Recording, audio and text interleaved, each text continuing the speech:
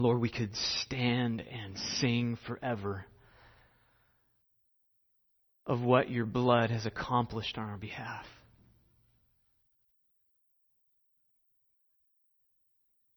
It's wiped away all our sins. We've been saved to sin no more. Thank you, Christ, for the freedom that you have bought.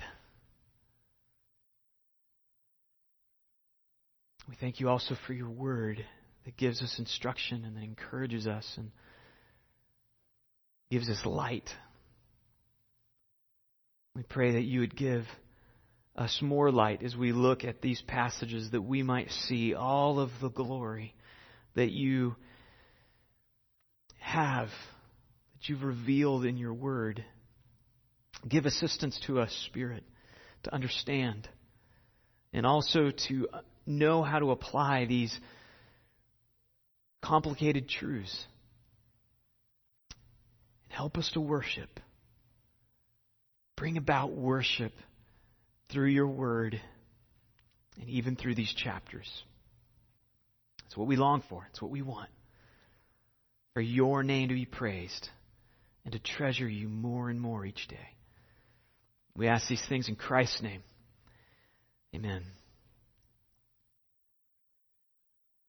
Well, imagine instead of going to your usual job this week, that you instead had to clean a sewer or a septic tank. The reality is hundreds of thousands of people do this as their job on a daily basis. The Dalits in India, as a part of being in the lowest caste, have to find jobs like these. It's not by choice, but it's just by how they were born. Imagine just what it would be like coming home each day covered in human filth.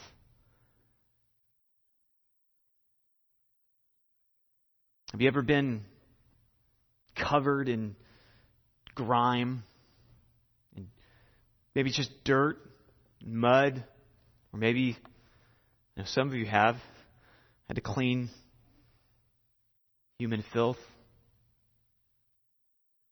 You felt so dirty you couldn't wait to get home and take a shower.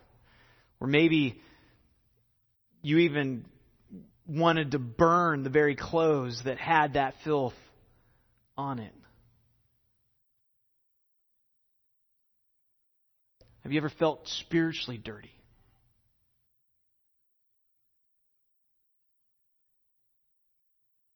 Have you ever felt spiritually dirty? Have you ever felt so unclean for something that you said, or something that you did, or something that you thought, that you seriously wondered if God could actually forgive you for that? Have you ever felt so spiritually defiled that you didn't even want to be around another person, lest you infect them with your defilement? Or maybe it was just that you just didn't want to be seen. That maybe if somebody were to look at you, they could just see through and know that you had done something so dirty. And so you just wanted to isolate yourself in shame.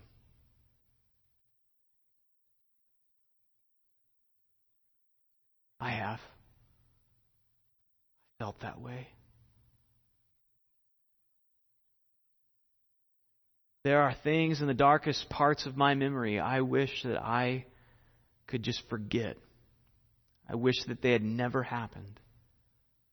But they did. Have you ever felt that way?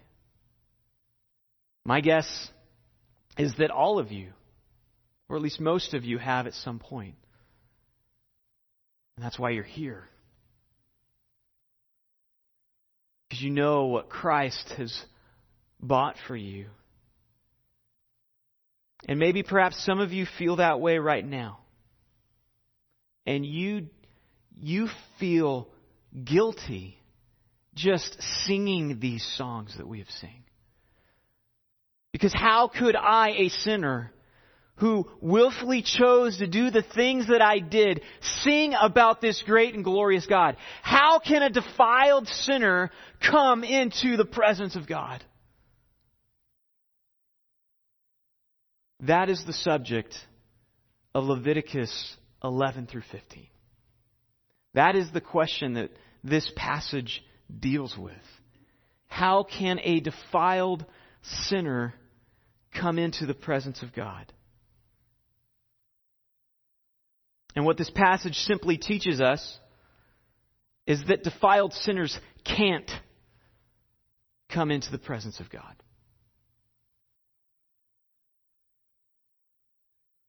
So what must they do? Is there any hope for the spiritually dirty? Yes. And if you want to know how to deal with your spiritual uncleanness, I encourage you to listen, because this message is for you. The book of Leviticus, as we know, was given to the Israelites as instructions for how they could dwell in the presence of God. And last week we saw how the deaths of Nadab and Abihu had polluted the tabernacle. Now there was 2 dead bodies in God's holy sanctuary.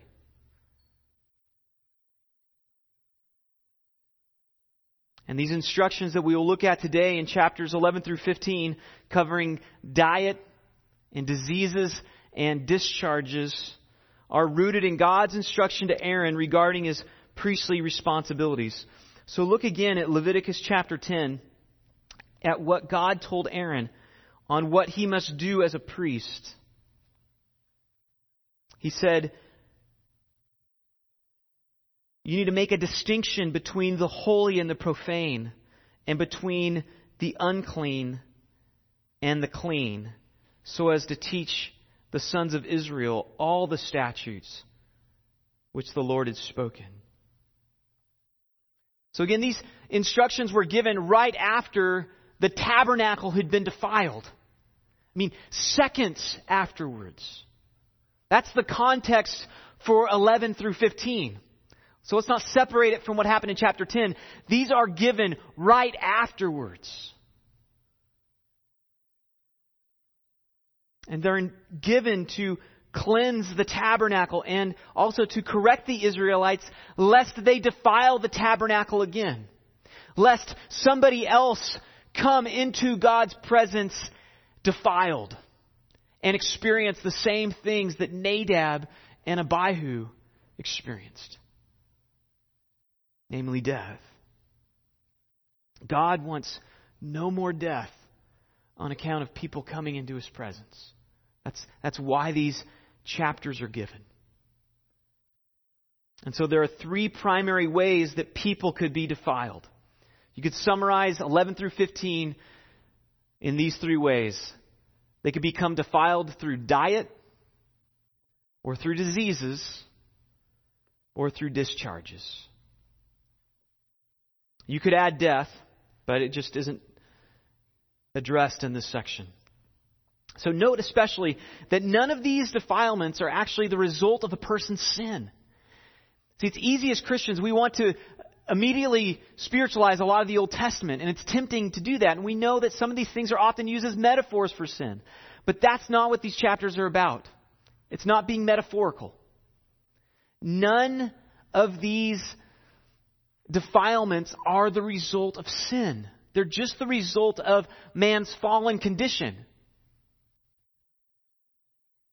And the way that we're going to look at this text is first we're going to examine the problem that is identified with how they relate to man's fallen condition. And then we'll look at the solution that's given in Scripture. And then finally we'll consider implications for how Christians should live in light of what we learn in this text. But before we actually dive into the text, we should probably define a few terms, particularly holy, clean, and unclean. I have before you the cosmic order of holiness. So to help us understand these words, the term unclean means to not be fit for God's presence. Nadab and Abihu, on account of what they did. It is the place of the Gentiles. It's the place of the wilderness. To be clean means to be fit for the presence of God. So it's one step closer to God. And the Israelites were generally considered a clean people, but they could either become unclean through defilement, or they could become holy through sanctification, like the priests. And so to be holy actually means one that belongs to God. These, of course, are the priests and the high priest. And what you see is the nearer one approaches to God, the more one increases in holiness, the nearer they get to life in abundance. But the reverse is also true. The further they get from God, the more deeply death and chaos are experienced in their life. And therefore, God's purpose in the world, we see here, is both to clean and to sanctify. To draw people closer to Him that they might experience life in abundance. That's God's purpose. But Satan's purpose is just the opposite. His purpose is both to profane and then to pollute. To profane means to decrease in cleanliness. So let's begin by looking at these problems of defilement addressed in Leviticus. At first, we'll look at the defilement by diet, which really focuses on Israel's need to be separate from the nations. So chapter 11 deals primarily with unclean animals and those animals which could be eaten. And the Bible doesn't explain why these animals were unclean. So we can only speculate. One suggestion is that it has to do with the created order. That holiness demands that creatures conform to the class in which they are originally created. So for instance, kind of as an explanation, fish without scales are kind of abnormal. They're an oddity. They violate their division, so they're off limits. Also, creatures were put in the divisions of the sky and of the land and the sea. And so amphibians, they don't really belong to either the water or the land. So they're abnormal, so don't eat them. It also notes creatures that have incompletely cloven hooves. Maybe the reason the birds that are excluded are because they're carnivorous. They eat meat and they're scavengers. So maybe these are the reasons. We don't know. Some of that makes sense. But the only explanation that we're given in Scripture for these dietary restrictions is actually in chapter 11, verse 44. So you can turn there. This is what it says. For I am the Lord your God. Consecrate yourselves therefore, and be holy, for I am holy. And you shall not make for yourselves unclean with any of the swarming things that swarm on the earth. For I am the Lord who brought you from the land of Egypt to be your God. Thus you shall be holy, for I am holy. So this tells us the reason actually for the dietary restrictions has to do with holiness. Israel was to be seen as separate from the rest of the nations. And Acts chapter 10 confirms that this was the purpose. Because it's in Acts chapter 10 that these dietary restrictions actually get removed. When God tells Peter that he can eat with the Gentiles, and he gives them this dream, and he says, take and eat. And Peter says, I'm not going to eat this stuff. I've never defiled myself with this food. But Peter is told he now can. And on account of that, he can now eat with Cornelius. Go ahead and turn actually to Acts chapter 10 and notice this. Notice a couple of the things that it points out. Now, first of all, in chapter 10, verse 28.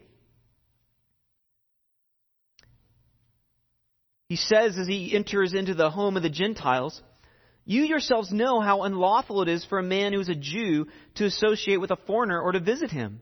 And yet God has shown me that I should not call any man unholy or unclean. That's why I came without even raising any objection when I was sent for." So even for these Gentiles, they would have seen this as shocking that a Jew would come and be willing to eat with them. Because Jews were supposed to isolate themselves, not have fellowship with Gentiles. And then in chapter 11, when Peter tells the other apostles about his vision, notice how they respond. Chapter 11, verse 18. "When they heard this, they quieted down and glorified God, saying, 'Well then, God has granted to the Gentiles also the repentance that leads to life.'" Do you see that?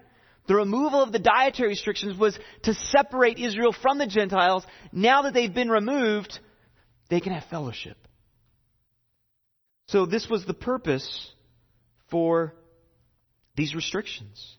Not being able to eat with them would go a long way with preventing fellowship to take place. And prior to Acts chapter 10, this regulation needed to be observed. For eating Gentile food would cause defilement. And a defiled person could not enter the presence of God, lest they be killed like Nadab and Abihu. The second problem addressed is that of diseases and Israel's need for sanitation.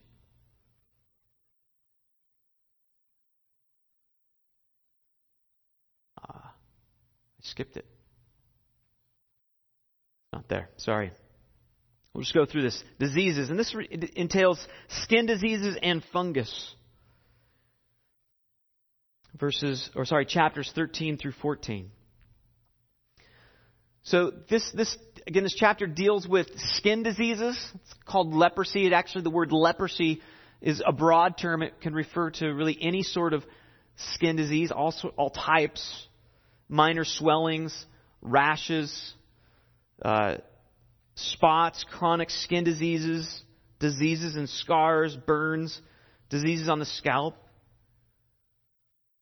And then also fungal-like infections, like mildew, that might infect a part of a house or a piece of clothing. And so we're told that if such a disease was discovered, the priest was to pronounce that person unclean. And they would need to actually live outside the camp until that uncleanness was removed. And so if the disease was healed, then they would have to be inspected by a priest. And then the priest, if he saw that it had healed, would tell them to go through various rituals of washing and cleansing and then offer up some sacrifices. But if the disease never healed, that person would have to permanently remain outside the camp in the wilderness, in the realm of the Gentiles. And if a fungus was discovered, like mildew, they would need to observe that material for 7 days. And if it spread, the whole material needed to be burned. If it stopped, though, and was isolated, then they would just need to cut out the part that had been infected. And then that must be burned. So, upon contamination, one of two things could happen to that object. It could either be cleansed or it would be consumed in fire. It could either be bathed or burned. It could either be sanitized or incinerated. The point is that no defilements could remain, or else the people themselves would end up being consumed on account of their defilement. And so again, the point of this section is to teach Israel to be conscious of the difference between the clean and the unclean, lest they get defiled. As he says in Leviticus 15:31, "Thus you shall keep the sons of Israel separated from their uncleanness, so that they will not die.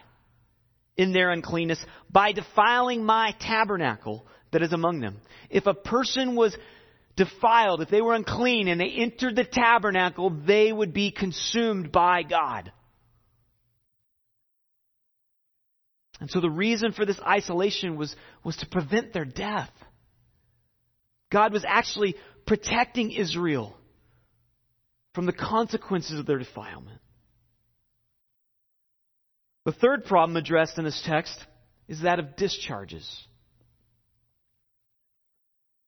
And this exposes the reality that just the natural processes of the human body could cause defilement.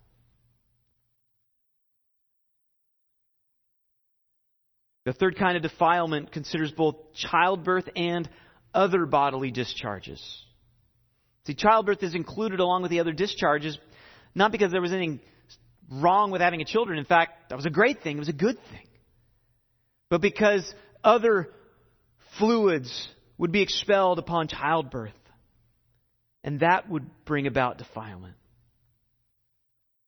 So upon experiencing a bodily discharge, a period of separation followed by ritual cleansing was necessary before a person could enter again into the presence of God.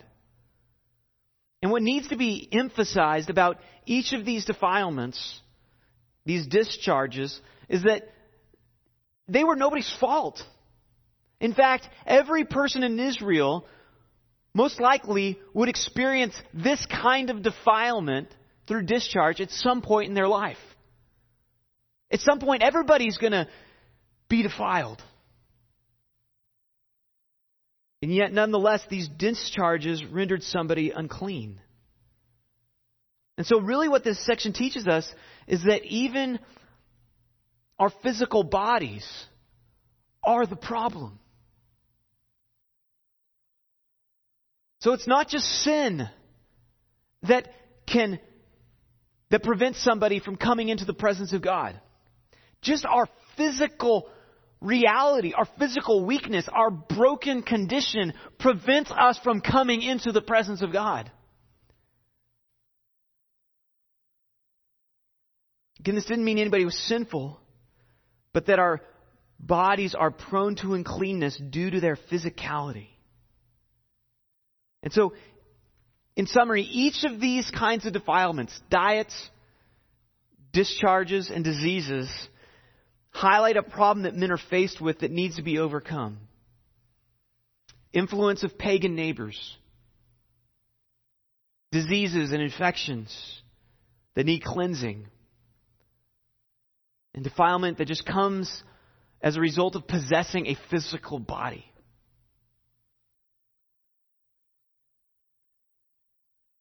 Which begs for a solution. Well, the solution that's offered here in Leviticus for these defilements is sacrifices. They would offer sacrifices, or there'd be separation followed by a sacrifice. Or there'd be cleansing involved. Ritual cleansing. But if the Israelites couldn't even eat with Gentiles, was there any hope for a Gentile to ever come into the presence of God? No. No. There was none. But what about the Israelite that contracted leprosy? What if it's a disease that they could never get rid of? That never went away? Are you telling me they would permanently have to live outside the camp? Yes. Permanently. What if they were just a 14-year-old boy? What if it was your 7-year-old daughter? What if it was the wife that you had lived with your whole life and she got some awful disease? You're telling me they would have to live outside a camp until they were cleansed? Yes. Absolutely. That's what it's saying. Well, what about the person who by some freak accident or by some genetic abnormality has a continual discharge of bodily fluid, like a hemorrhaging of blood? Are you telling me that they would never be able to enter God's presence even though they had never sinned or done anything to bring this upon them? Yes. They're defiled. They could not enter the presence of a holy God. You've got to be kidding me. You're telling me there's nothing that can be done besides this? There's no hope? What if this was your kid? What if this was your wife? What if this was your grandmother?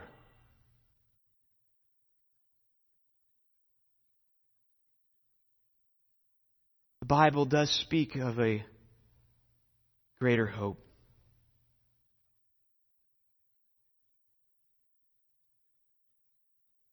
Surely our griefs, illnesses, He Himself bore, and our sorrows He carried. Yet we esteemed Him stricken of God and afflicted. But He was pierced through for our transgressions. He was crushed for our iniquities. The chastening for our well-being fell upon Him. And by His scourging, we are healed. There was no way for man to be permanently healed of his diseases except Christ. That's why God sent His Son into the world. And Jesus, who was the Son of God, had His glory veiled so somebody could come into the presence of the Son of God and not be consumed by His glory, even if they were defiled. Jesus could touch defiled people.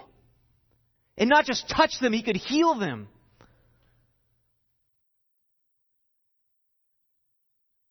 And ultimately, He could permanently heal them through the cross. Consider how Christ was the solution to each of these problems facing man. First of all, Christ eliminates this need for separation. Matthew 12:21 quotes the prophecy that in His name the Gentiles shall hope. I mean, let that land on you. If you were a Gentile and could not come into the presence of God, let's say you had a demon-possessed daughter, and you heard that there was an Israelite rabbi who would travel around and he could heal Israelites. He could cast out demons just by saying a word. And you had a daughter that was demon-possessed. But you knew she's a Gentile. I'm a Gentile. What hope can I have? But in all of your desperation, you go to that man. Because what else can you do? Of course, this happened. Flip to Mark chapter 7.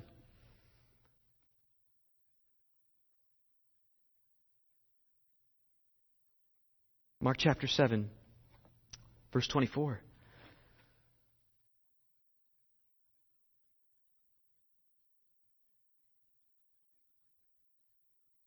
And Jesus got up and went away from there to the region of Tyre.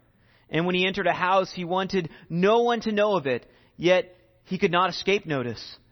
But after hearing of Him, a woman whose little daughter had an unclean spirit immediately came and fell at His feet. Now the woman was a Gentile of a Syrophoenician race. And she kept asking Him to cast the demon out from her daughter. And He was saying to her, "Let the children be satisfied first, for it's not good to take the children's bread and throw it to the dogs." But she answered and said to Him, "Yes, Lord. But even the dogs under the table feed on the children's crumbs." And He said to her, "Because of this answer, go. The demon has gone out of your daughter." And going back home, she found the child lying on the bed, the demon having left. Jesus could heal Gentiles. And he also permanently healed the breach that existed between Jews and Gentiles. Ephesians 2:12 through 13 says, remember, at that time, speaking to Gentiles, you were separated from Christ. You were excluded from the commonwealth of Israel. You were strangers to the covenants of promise. You had no hope, and you were without God in the world. But now, in Christ Jesus, you who were formerly far off have been brought near by the blood of Christ. If you are a Gentile, these words should be the most precious words to your ears. Because throughout history, unless a person was an Israelite, they could not enjoy the presence of God. But now we can, because of Christ. Christ also cleansed people for their leprosy. Mark 1:40-42. You know the story. A leper came to Jesus, beseeching him and falling on his knees before him and saying, if you are willing, you can make me clean. And moved with compassion, Jesus stretched out his hand and touched him and said, catch this, I am willing, be cleansed. And immediately the leprosy left him and he was cleansed. See, Jesus didn't just cleanse the physical leprosy though, right? He cleansed that man from all defilement. He would say to the lepers, your faith has saved you. You are forgiven. He cleanses us from all defilement. 1 Corinthians 6:11. After listing various sins of the Gentile, Paul declares to the Corinthians, such were some of you, but you were washed. You were sanctified. And you were justified in the name of the Lord Jesus Christ and in the Spirit of our God. So Christ has not just brought about physical cleansing while He was here. He has brought about permanent physical cleansing. Do you feel spiritually dirty? Christ can cleanse you from your sin. He not only cleanses us, but sanctifies us, makes us holy. Permanently holy.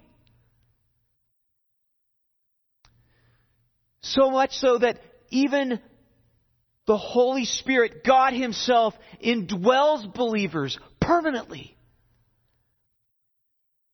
We've become the tabernacle. That's how holy you've become if you trust in Christ.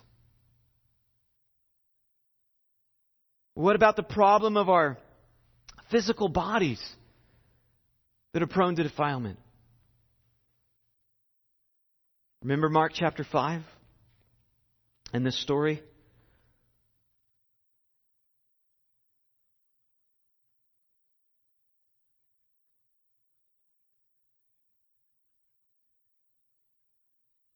Beginning verse 25. A woman had a hemorrhage for 12 years. Some of you here aren't even 12 years old yet. A hemorrhage for 12 years. And it endured much at the hands of many physicians. Who knows what that means? And had spent all that she had and was not helped at all, but rather had grown worse. And after hearing about Jesus, she came up in the crowd behind Him and touched His cloak. For she thought, if I just touch His garments, I will get well. And immediately the flow of her blood was dried up, and she felt in her body that she was healed of her affliction. And immediately Jesus, perceiving in Himself that the power proceeding from Him had gone forth, turned around in the crowd and said, who touched my garments? And the disciples said to Him, you see the crowd pressing in on you, and you ask, who touched me? And he looked around to see the woman who had done this. But the woman, fearing and trembling, aware of what had happened to her, came and fell down before him and told him the whole truth. And he said to her, "Daughter, your faith has made you well. Go in peace and be healed of your affliction."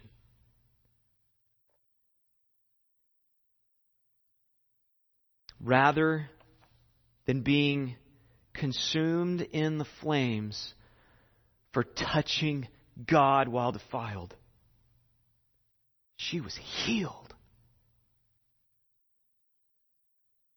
Permanently healed. Again, Christ, because he was veiled in a human body, not only healed people by his presence, he could heal them from their sin. And he did this by taking their infirmities upon himself when he bore the wrath of God on the cross. And because of this, he is the permanent solution for all of these defilements. Remember what 1 Peter 1 says, "Blessed be the God and Father of our Lord Jesus Christ, who according to his great mercy has caused us to be born again to a living hope through the resurrection of Jesus Christ from the dead, to obtain an inheritance that is imperishable and undefiled and will not fade away, because it is reserved in heaven for you." Christ has dealt with the whole of our physical problem. Yes, our bodies are a problem. Our physical bodies can't come into the presence of God while defiled naturally. But Christ has solved that problem through the resurrection.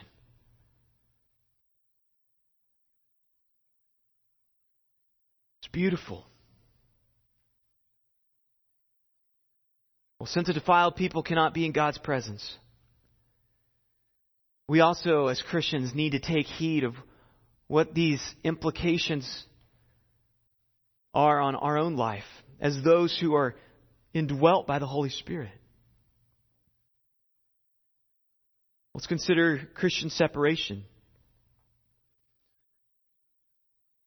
One of the implications of the fact that Israelites need to be separated from Gentiles is because of the defiling influence that the Gentiles would have. But likewise, we as Christians can also be influenced by the world around us for evil. And so this teaches us that we are to be in the world while not being of the world. We need to reach the world without becoming like the world. As James 4:4 says, "You adulteresses, do you not know that friendship with the world is hostility toward God? Therefore, whoever wishes to be a friend of the world makes himself an enemy of God."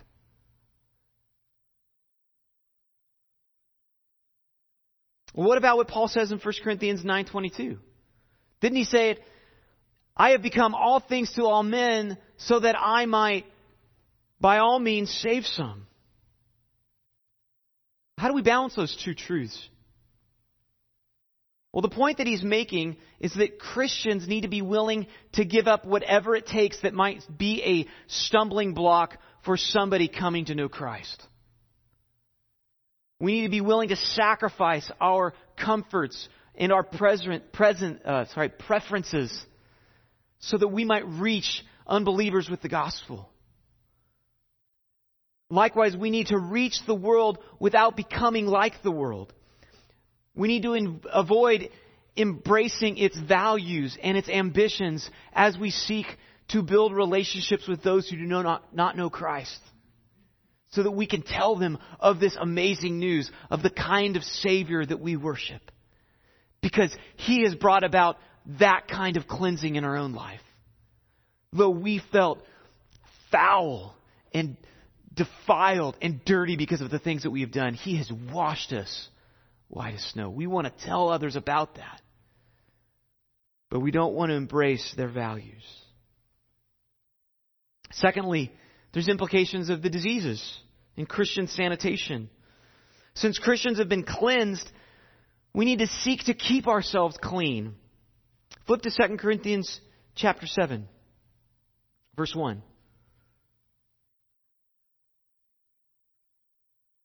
2 Corinthians 7. Therefore, having these promises, beloved, let us cleanse ourselves from all defilement of flesh and spirit, perfecting holiness in the fear of God.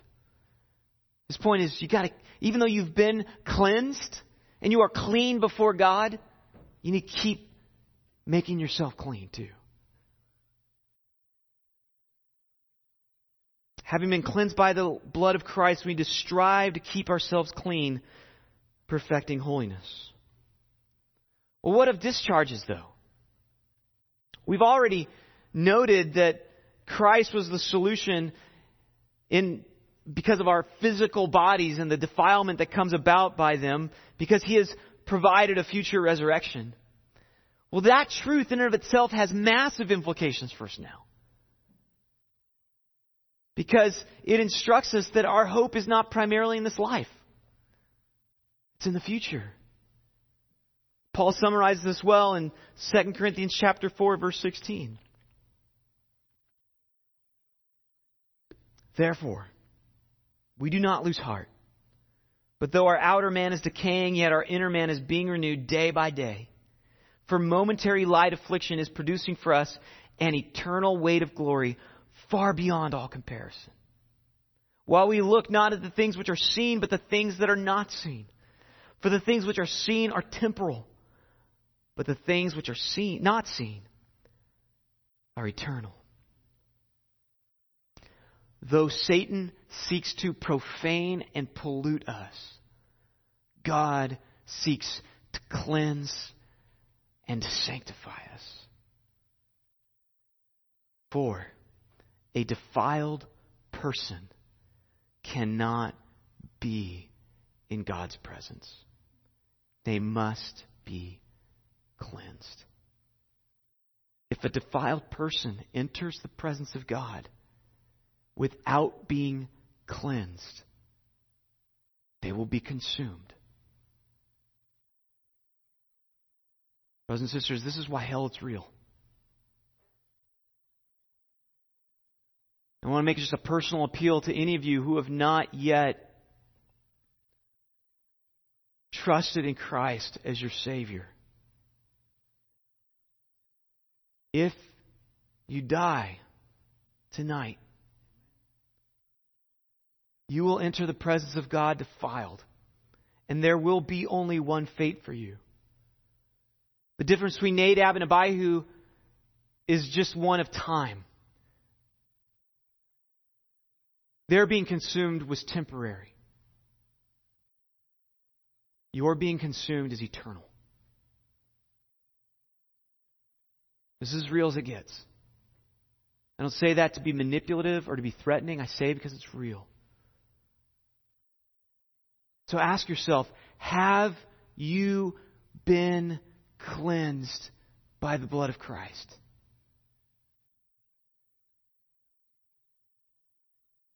Do you recognize that you are spiritually defiled? And do you desire to be cleansed? To have the consequences of that sin to be removed from you? Do you desire to be made clean from every defilement of body and spirit? Well, if you do, I want to close with the words from an old spiritual. Have you been to Jesus for His cleansing power? Are you washed in the blood of the Lamb? Are you fully trusting in His grace this hour? Are you washed in the blood of the Lamb? If not, then lay aside the garments that have been stained by sin and be washed in the blood of the Lamb. Because there's a fountain flowing for the soul unclean. Oh, be washed in the blood of the Lamb. Let's pray. Father, You know all of our hearts. Your eyes are like a flaming fire. You see into the depths of our souls. You know our condition. And Lord, if there is anyone here who is in that condition of being defiled, that you'd help them see it. That you'd help them to see the horror and the hopelessness that exists outside of Christ, so that they would trust in you and be cleansed from every defilement of soul and of flesh.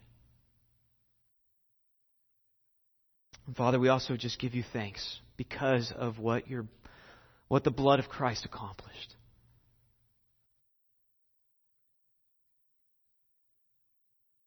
For we all have done foul things. We all deserve eternal punishment. But God, who is rich in mercy, has saved us not on the basis of our works, but only on the basis of faith in the work of His Son. Bring about faith, that every soul might know the amazing power in the blood of the Lamb. We ask these things in Christ's name. Amen.